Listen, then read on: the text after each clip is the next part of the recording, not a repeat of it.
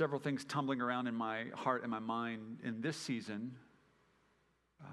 Chuck alluded to some of the a letter that went out, just encouraging our leadership team just to be aware of a ploy of the enemy to disrupt unity, to disrupt the love that we have for one another. Be aware of spirits of offense that come against you. Sasha really, she took us deep into Haggai last week. The week before that, I was looking at just the rhythm of rest as we follow Jesus. I want to give you a word of encouragement this morning. Not what I had prepped. I'll punt to the end of, maybe the end of July for this one. And the Lord, the Spirit was stirring up this theme in worship. I could really sense through Lydia's selection of the worship set and through what the Lord was doing that He wanted us to kind of land on this theme. And it's this: in the middle of your battle or in the darkness of your prison, lift up a song of praise. In the middle of your battle, in the darkness of your prison, lift up a song of praise to the Lord. And I've had some conversations, in talking to people about the culture of our church. I'll tell them we're a 2-hour service. Sometimes that raises eyebrows, like 2 hours, what do you do? I say, well, we'll often worship for an hour or so, and they'll look at me like I'm crazy. I'm like, what do you do? Like 2 songs and you're done? Like 30 minutes, I'm just getting my wheels greased, and I want to go farther in. But the reason that we do that is because worship is not just entertaining you until we get to this. Worship is warfare.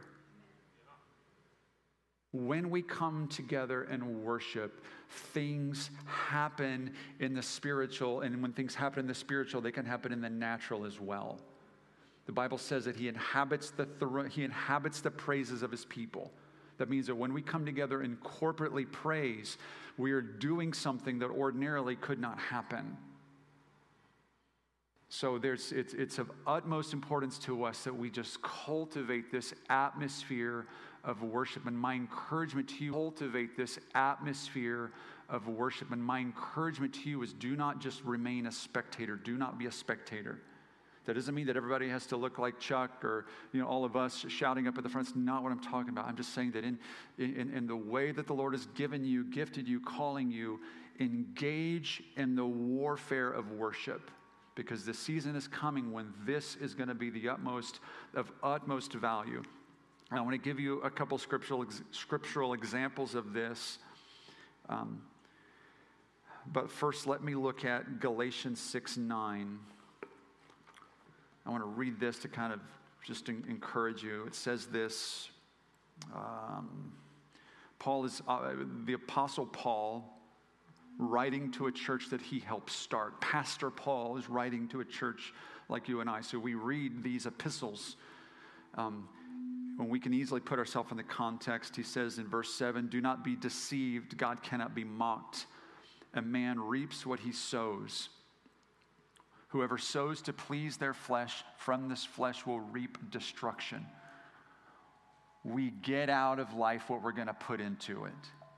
If we sow attitudes and postures of rebellion or apathy or just whatever it is, we're going to sow that kind of life back. Whoever sows to please the Spirit, from the Spirit will reap eternal life. We want to place ourselves to say we want to be sowing into every day. Every day is a fresh garden that's been tilled. What are we going to sow into that? Are we going to sow into things that are honoring to the Lord with our time, with our attitudes, with our choices, with our behaviors, with our money, with whatever we watch on Netflix, whatever we look at on the internet? Are we sowing into this day things that are honoring to the Spirit?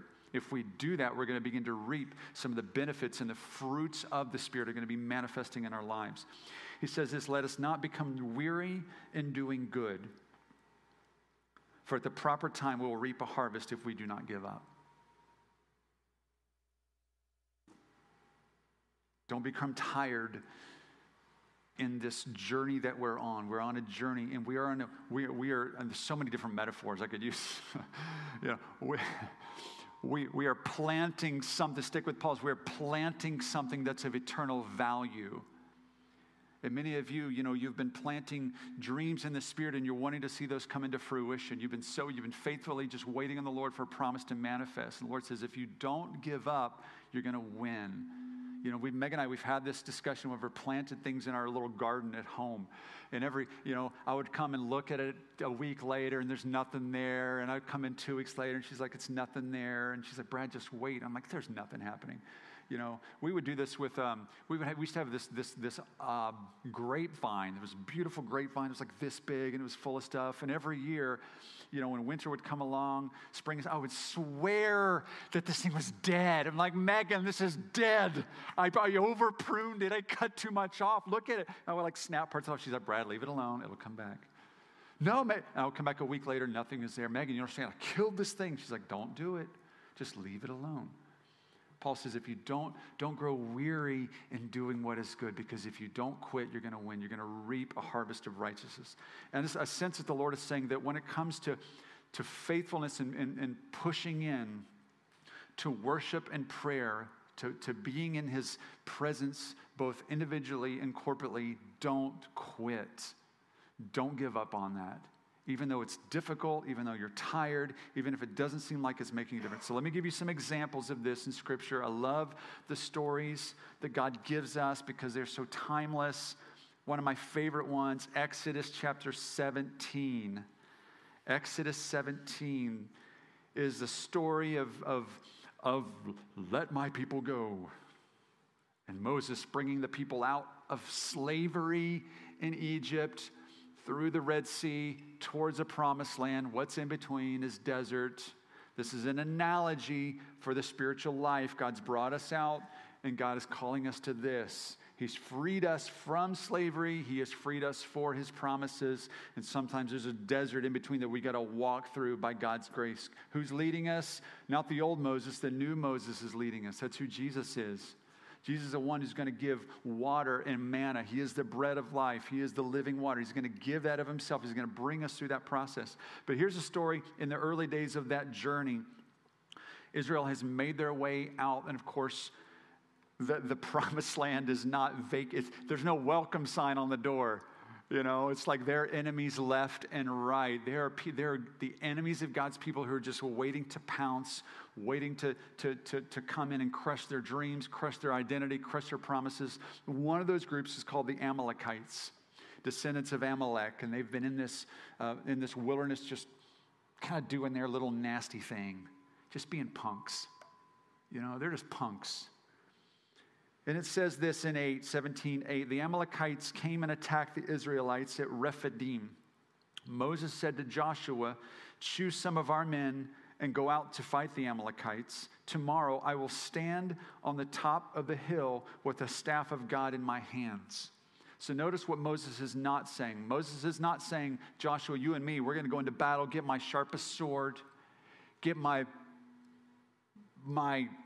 whatever, they don't have chariots, they don't have anything. Get my sharpest staff, right? Get my biggest rocks.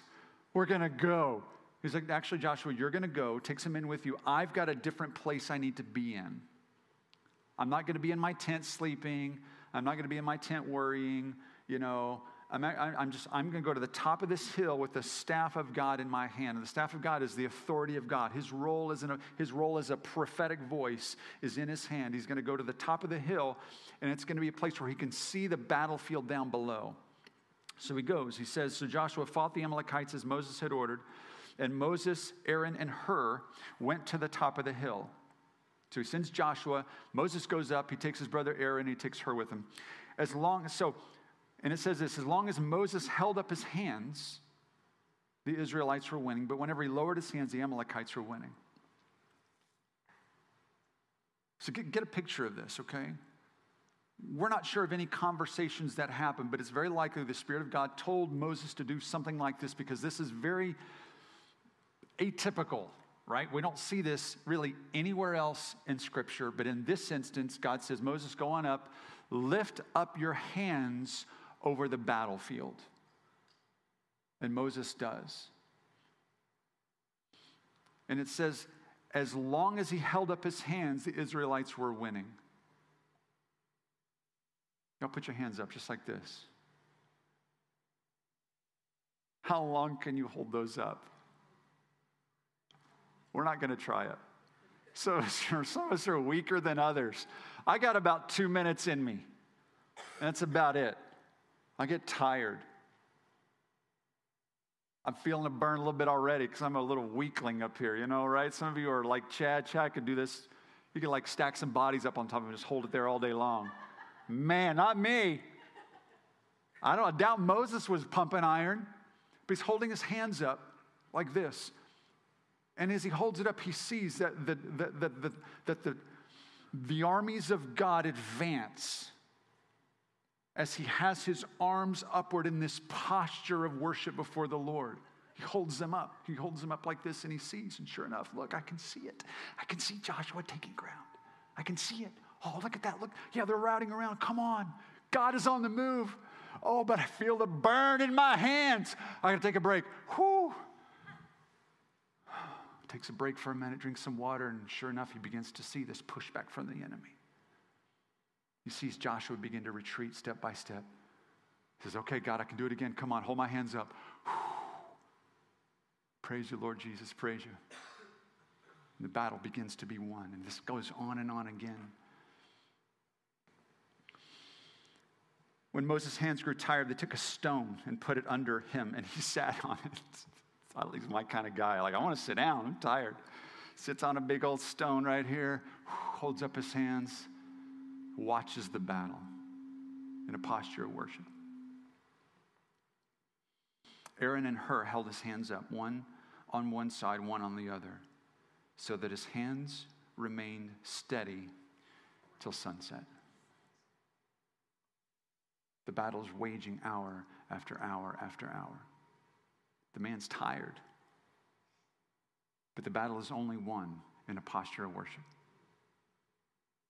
What's beautiful is that there's no shame on Moses. There's a rock for him to sit on.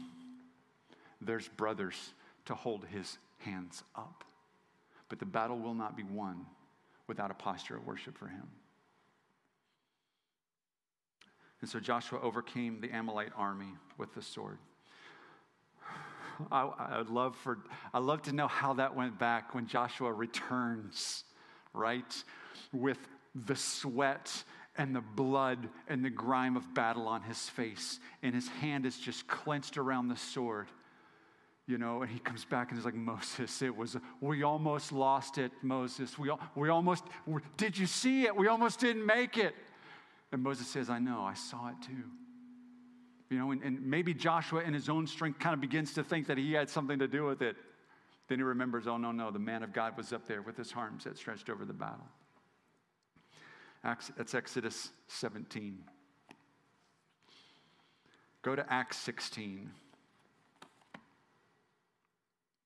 In the middle of the battle, lift up a song of praise. This is Acts, what did I say to you? 16. Another man of God, actually two other men of God, Paul and Silas now. Once when we were going to the place of prayer, this is important to notice that. Paul and Silas are headed to a prayer meeting. They're going to church. They were met by a female slave who had a spirit, Greek word is python spirit, by which she predicted the future. She earned a great deal of money for her owners by fortune-telling. She followed Paul and the rest of us, shouting, "These men are servants of the Most High God who are telling you the way to be saved." She kept this up for many days. Finally, Paul became so annoyed that he turned around and said to the spirit, "In the name of Jesus Christ, I command you to come out of her." Holy Spirit annoyance. That's sanctified annoyance. At that moment, the spirit left her. When her owners realized that their hope of making money was gone, they seized Paul and Silas and dragged them into the marketplace to face the authorities. They brought them before. It goes on to say, basically, they're thrown into prison. They are stripped, beaten with rods, severely flogged, thrown into prison. The jailer is commanded to guard them carefully. They're put in the inner cell, and fastened their feet in stocks. A little bit of overkill. These aren't hardened criminals. They're men of God, but they're a threat to the kingdoms of darkness. So they're beaten, flogged, thrown in jail, in the inner cell, put in stocks. Boom, there you go. Lights out. Who knows how long they're going to be there? You don't get a call. You don't get a phone call. There's no lawyers here. You're there at the whim and the will of the authorities. About midnight, Paul and Silas were praying and singing hymns to God. What are they doing? What are they doing? Praying and singing hymns. They decided, we can't make it to the prayer meeting. We're bringing the prayer meeting to us. Think about that. In the middle of the night, midnight, we don't know when they were thrown in jail.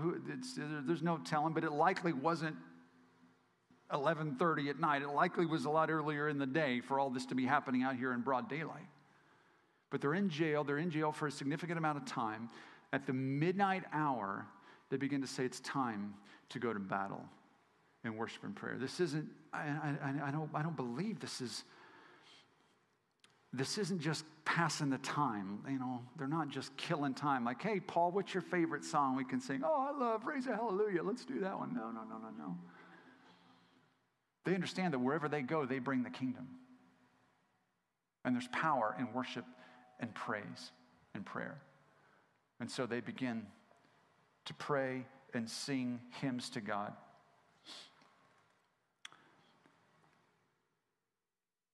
And this is one of my favorite lines. The other prisoners were listening to them. Got a captive audience right here, man. We can preach, we can pray, we can sing, can't do a thing about it. The other prisoners are just in their cells listening. Maybe some of them are like annoyed by this, but they're just, basically we hear this, what's going on. These other prisoners, we don't know Paul and Silas, we're locked up in our cell. All of a sudden we hear these crazy dudes next door. They begin singing, lifting their voices up. They begin to pray aloud. What lunatics next door. Suddenly there was such a violent earthquake that the foundations of the prison were shaken. At once all the prison doors flew open. And everyone's chains came loose. Y'all, there's power in your worship. Not just for yourself and your immediate needs. There's breakthrough for others in your worship and in your warfare. Guess what these other prisoners did to deserve it? Not a stinking thing. That's grace right there, though. That's grace right there. It's the evidence of what the Lord wants to do. He will meet us in our places of the most significant, dark prison and battles that we can be in, when our feet are locked up, when it seems like there's no hope, when we've been doing the right thing, we're going to prayer meeting, we're bringing the kingdom, we're loving on people, but it's not enough. We still get beaten and flogged and accused and thrown in jail, and we're sitting here in this stinking, nasty, dark, cold, rat-infested prison with our feet chained in these stupid stocks, but the Lord says, sing a praise song to me, and then I lift it up, and the walls begin to shake. Because that's the power of God whenever we come in with worship and prayer. And all of a sudden we think the things that are bound us tight begin to fall off. And we're looking at one another, we're looking at ourselves, and all of a sudden the doors are shaking off of their foundations and falling in, and everyone's chains fall off. Verse 27, the jailer woke up. He's sleeping on the job. Dude's asleep. I mean, it's midnight. I get it, whatever. But apparently, he shouldn't be sleeping, and here's why. When he saw the prison doors open, he drew his sword and was about to kill himself. He said, crap, I fell asleep on the job. Because he thought the prisoners escaped, but Paul shouted, don't harm yourself. We are all here. And that revelation of grace and kingdom power brings salvation to the jailer and his family. In the middle of your battle, in the darkness of your prison, lift up a song of praise. God promises this. You know what he says in Psalm 23? You prepare a table before me, in the presence of my enemies. It doesn't say you prepare a chariot with armor in the presence of my enemies. It doesn't say you prepare a getaway car in the presence of my enemies. It doesn't say that.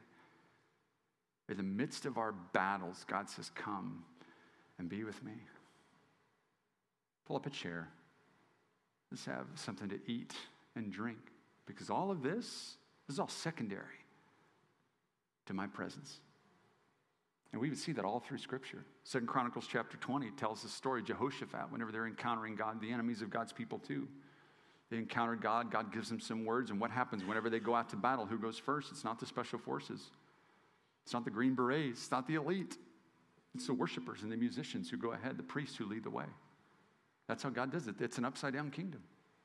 The things that you and I think we have to face in our own wisdom, God says, no, let me go ahead and solve this for you. You be in a posture of prayer, worship, thanksgiving, expectancy, and rest. Focus on rest. God says, because I can't fight the battle if you insist on doing it for yourself. Only one of us can do it, you or me, says the Lord. If you want to do it, have at it. We both can't do it. Think about King David. Young David, 14, 15 years old, he hears about this threat to God's people, this champion named Goliath. He says, who's going to stand up? Who's going to go? No one's going to go. No one? None of you? You guys are all scared? I'll go. Come on. You don't understand? Listen, I've taken down some giants in my life. You should have seen that lion that I took down. Slinging a stone, he goes to the king. The king says, great, you're ready to go. Let me give you my armor. Here's the armor of Saul. He puts it on him. And of course, little David is just swallowed up by this. And he takes it off. He says, no, this is not for me. This is not the kind of weapons that I'm called to take up. And I think we insist. I know I do. I think I insist on trying to fight the battles that God has for me in my own strength. And I wonder why I get tired. I'm tired because I'm carrying around this stupid armor that doesn't fit me in the first place. Instead of just resting in a posture of the Lord and just doing what He's called me to do, listening to His voice, saying yes to Him, resting in Him, and allowing Him to go ahead and fight for us. So I want to encourage us here. You musicians, Lydia, come on up. You guys can come on up here. I want to encourage us practically in this season, this summer, as warfare is intensifying. Some of you feel it. Some of you don't feel it. Praise God for those of you that are not feeling it. It's okay. It doesn't mean something's wrong with you. It just, means, you haven't, whatever, hasn't come your way yet. It's okay. For those of you that are feeling it, let me encourage you, don't grow weary in the fight. Moses was tired. It's okay to be tired. It's okay to lean on others. It's okay to say, y'all, hold my hands up because I just can't do it anymore. Lift it up. It's okay to slow the pace down some. But don't give up. Don't quit. Don't quit in your daily sowing into the Spirit. If it seems like this is nothing but dry to you, don't give up. Take it. Go somewhere, open it up and say, Lord Jesus, I feel dry, but feed me from your word today. If you feel noise from the world, clutter from the world, get outside, go, and just say, Lord, Holy Spirit, just begin to let me hear your voice. Turn off the noise from other things. Get outside, get away for a little bit. If you feel overwhelmed, irritable, fatigued, just step back. The battle belongs to the Lord. It's not up to you to figure these things out. Doesn't mean He doesn't call us to take action on some things. That's not what I'm talking about. This is not a sit around and do nothing thing at all. Finally, Zephaniah chapter 3. Let's go here. Zephaniah. Boy, have we ever been to Zephaniah?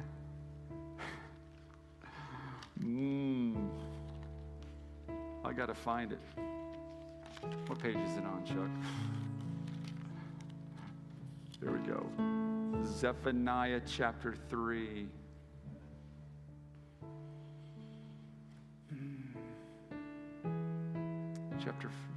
Chapter 3, verse 14. Sing, daughter Zion.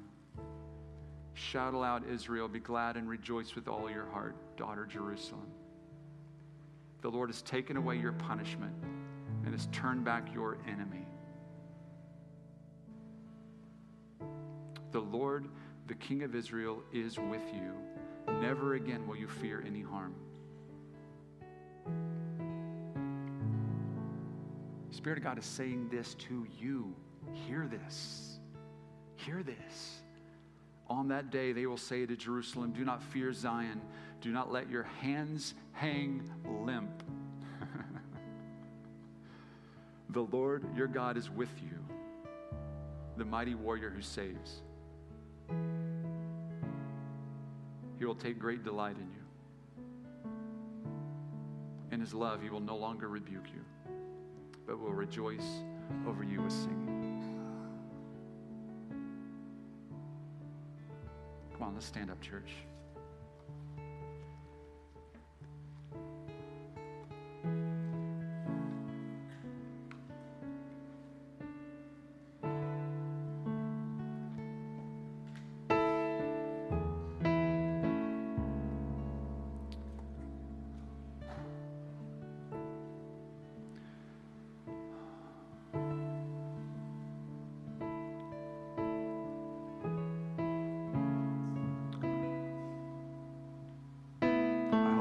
Challenge from the Lord. I do. I'm speaking to myself.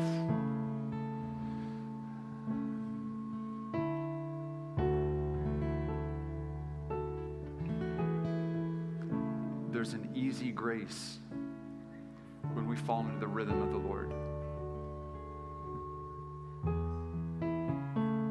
That's why Jesus said, take my yoke upon you, for my yoke is easy and my burden is light. We're still yoked. We're still pulling. We're still working. There's still the battle to be fought. But he says, let's do this together. The Spirit of God comes to lift up our arms over the battle. I'm praying over your battles right now. Holy Spirit, I just pray victory over the situations that we're facing, both in the spiritual and the natural. I pray that you would just turn the tide on these, Lord, and bring victory and bring deliverance for God's people. Our eyes are on you, Lord, as Jehoshaphat says, Lord, we don't know what to do, but our eyes are upon you because you know what to do. You have the perfect plan, and we just say yes to you. So, Lord, we don't know what tomorrow holds. We don't know what this season holds, Lord, but we know who holds it. And so we'll sow, Lord, seeds of faith and rest and worship. And you'll bring about, Lord, the outcome. We bless your name today, Lord Jesus. We thank you for your love for us. Thank you for your promise here in Zephaniah, Lord. You delight in us. You're with us. You're a mighty warrior who saves. In your love, Lord, you will no longer rebuke us, but you will rejoice. You will dance over us with singing. So we just receive your, Lord, your love today, your church, your bride. We receive your love today. We bless you today, Lord God. I pray, Lord, that in our battles and in our prisons, would you put a song in our heart? Surprise us, Lord. Surprise us with joy and hope. The battle belongs to you, Lord. In Jesus' name.